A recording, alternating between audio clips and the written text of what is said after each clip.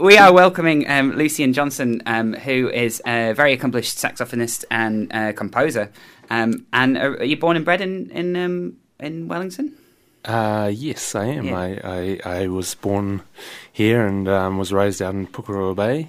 Awesome. And spent most of my life here. Super. And how soon did you discover jazz, or how did you discover jazz? Well, I started playing music when I was about 5, playing the piano, and I was sort of, brought up the traditional way in music, but I always had a sort of affinity for more kind of ragtimes and stuff like that. And my neighbour is a very quite a well-known New Zealand composer called Jeannie McLeod, and she used to come around and she'd sort of show me how to play swing, how to actually swing, and I always had an ear for that kind of thing. I guess when I was about 13 or so, I started. I think I was reading all sorts of books as well. So I was reading I was into the stuff like The Catcher in the Rye. Oh yeah. And then from that, I think I got onto Jack Kerouac. Nice. And How from old? Jack, 13, 14. Nice. Say. That's very cool. And so from that, I think I got into jazz. Yeah. And I started wanting to check out some of the music that he was talking about, and Charlie Parker and Thelonious Monk and John Coltrane and these kind of people. So did it intertwine with those protagonists of those novels as well, like in your mind? Well, not exactly, but I sort of started reading about that kind of period, the Beat Generation and everything, and it's slightly embarrassing now, but that's what I was into. We've all done it at some point. I think we've all gone through that lost young person phase. Yeah. But was it and getting into jazz at that age? I guess playing piano at 5. Did that not? Did you never have the period where it felt like a chore? No, I did, especially when you're forced to kind of learn classical music and stuff. I got really bored by that. Oh really? Yeah. Cool. So did it ever leave you and you came back to it, kind of thing? Or? Well, I sort of the reason I started playing the saxophone was because I refused to do that anymore. I refused to play classical piano. Brilliant. And I picked the saxophone because I thought, well, in that way I don't have to play classical music and I don't have to sit exams and all that kind of thing. I mean, I was quite musical, so people wanted to encourage me. Yeah. But I wasn't into that so much. Cool. And with your journey with that, did you ended up playing in some bands in Wellington? Yeah. So I went to the jazz school. I left school after sixth form, so I was only 16 when I started jazz school. And spent 3 years there, which used to be the Wellington Polytech when I started.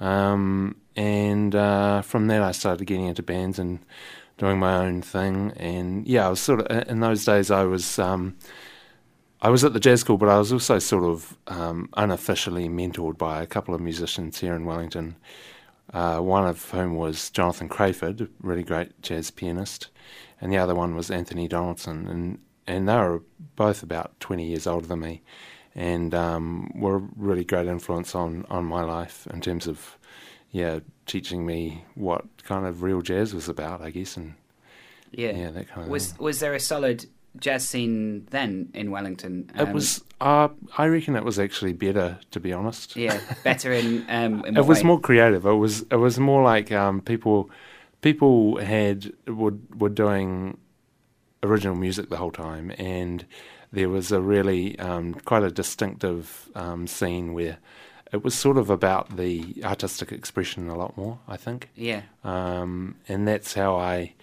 that's what I came out of, and how I perceive how the music should be done. You should definitely try and kind of make it new, as the modernists would say. Whereas nowadays, I think it's a little bit.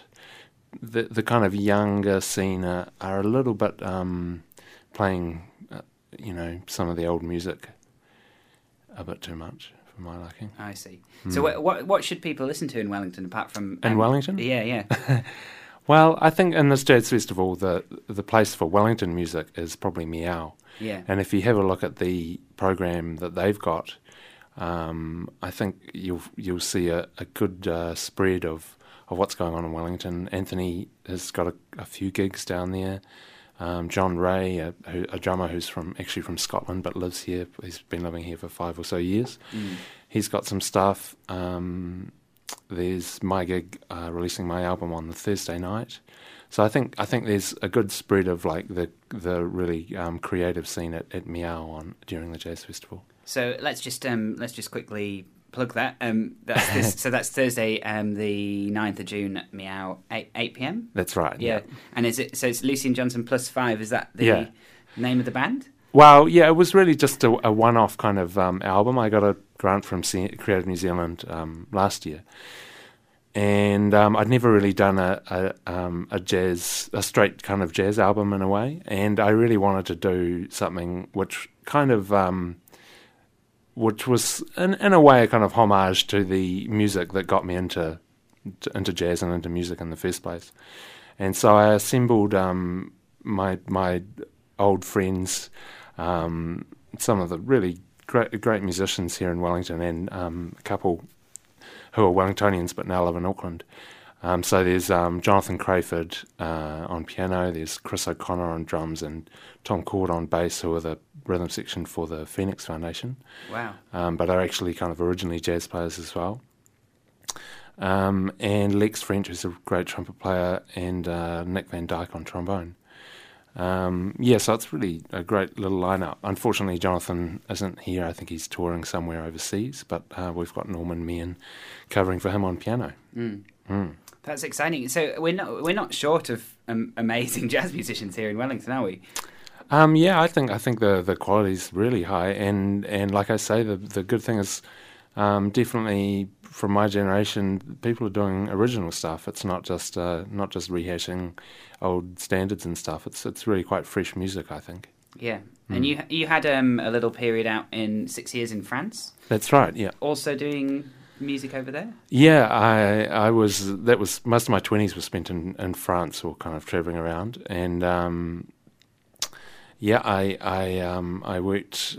I was really into kind of the avant-garde music at that time, and free jazz and stuff, and I was lucky enough to play with some American musicians who were actually kind of the original free jazz guys from the 1960s, people like Alan Silver and Bobby Few and John Betch and stuff. So I sort of I was lucky enough to get a grounding in what I consider to be really authentic, the kind of last period of jazz where it was really kind of pushing boundaries in a way.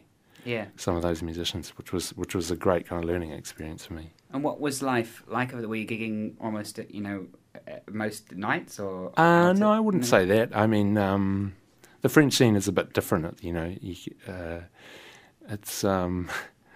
I was involved in music for theatre and dance as well quite a bit, so I sort of got more into composing at the same time.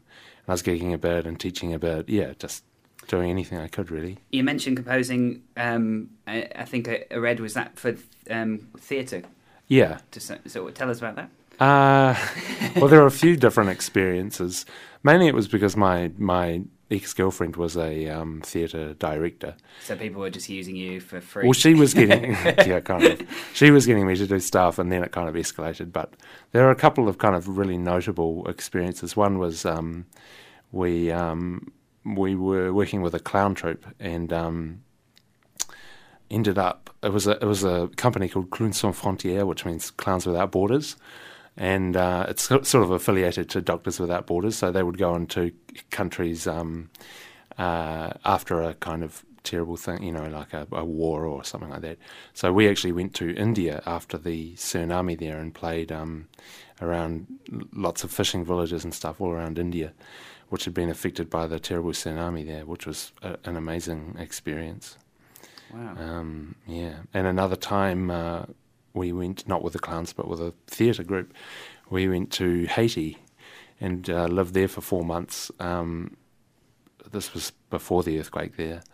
And we put on a performance of a version of Animal Farm with Haitian actors and stuff at the theatre festival in Port-au-Prince, which was another pretty out there experience. So I had a great opportunity there to create music, which I performed with a voodoo drumming ensemble, Yeah.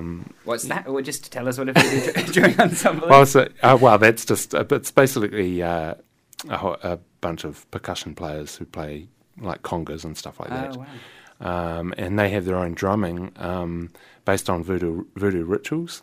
So, I mean, obviously music is a big part of voodoo religion, and it's based on these rhythms and stuff which are performed by drummers. Often the drummer is a kind of priest within the ceremony called a hogun.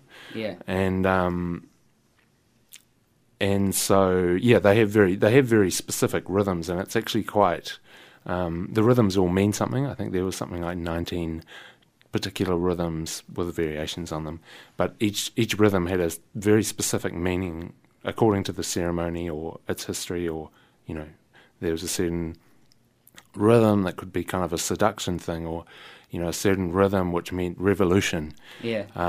Did you know that before you were playing? No, not at all. Yeah, I had to learn about this stuff, and it was actually quite a big thing to get these guys to play these things.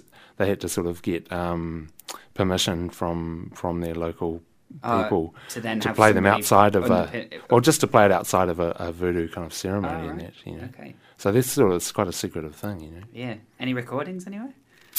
You can. I didn't make any, but you can find voodoo drumming recordings. Yeah. Cool. And actually, getting back to recordings, that was my segue because I should have asked this earlier. But where can we hear? Can we hear any tasters of the album, or is it? Is it out this Thursday? So I've released it online, and it's on Bandcamp. So it's lucianjohnson5.bandcamp.com, I think. Yeah. Cool. Yeah. And why Bandcamp? Is it just because it's probably the best forum, I think, for musicians these days to release stuff, and actually, you're taking most of the proceeds, not having to pay it to Spotify or iTunes or any of these people who are taking huge cuts. Will you ultimately put the music on Spotify and iTunes, or will? Yeah, probably, but a little bit down the track. I'm actually going overseas directly after the Jazz Festival, so it's a bit of a busy time for me, but it will go up. Yeah. But if you're really keen, come down to the gig, and we'll be selling some beautiful download, the kind of card things, which look like which have a beautiful painting by my uncle, who's a painter. Cool. Yeah. So you can put that on your mantelpiece too. Yeah. Super. And have you been involved in the Jazz Festival before? Yeah, many times. So, since I think my first one was 1999. So we go way back. And it's been growing. It had a certain life. It was mostly a musician-run festival until I think about 2007 or so, and then it got reinvigorated, and now it's the team at the Arts Festival who put it on. So it's sort of its focus is a little bit different. When it was musician-run, we wanted to have collaborations and stuff and all that kind of thing. But I guess the benefits now is it's much more kind of professional. You get to see some big acts like Wayne Shorter and Mulatu Astatke and this kind of thing, and there's quite a bit more funding and stuff. So all of that's really great too. So Mulatu Astatke is on at the Opera House on the Friday. That's right. Is that right? And you're opening that night as well? No, I'm not opening. I'm not sure if I meant to say this, but I'm guesting on one tune. Yeah. Super. Because I'm actually doing my doctorate in music at the moment, which involves study of Ethiopian music.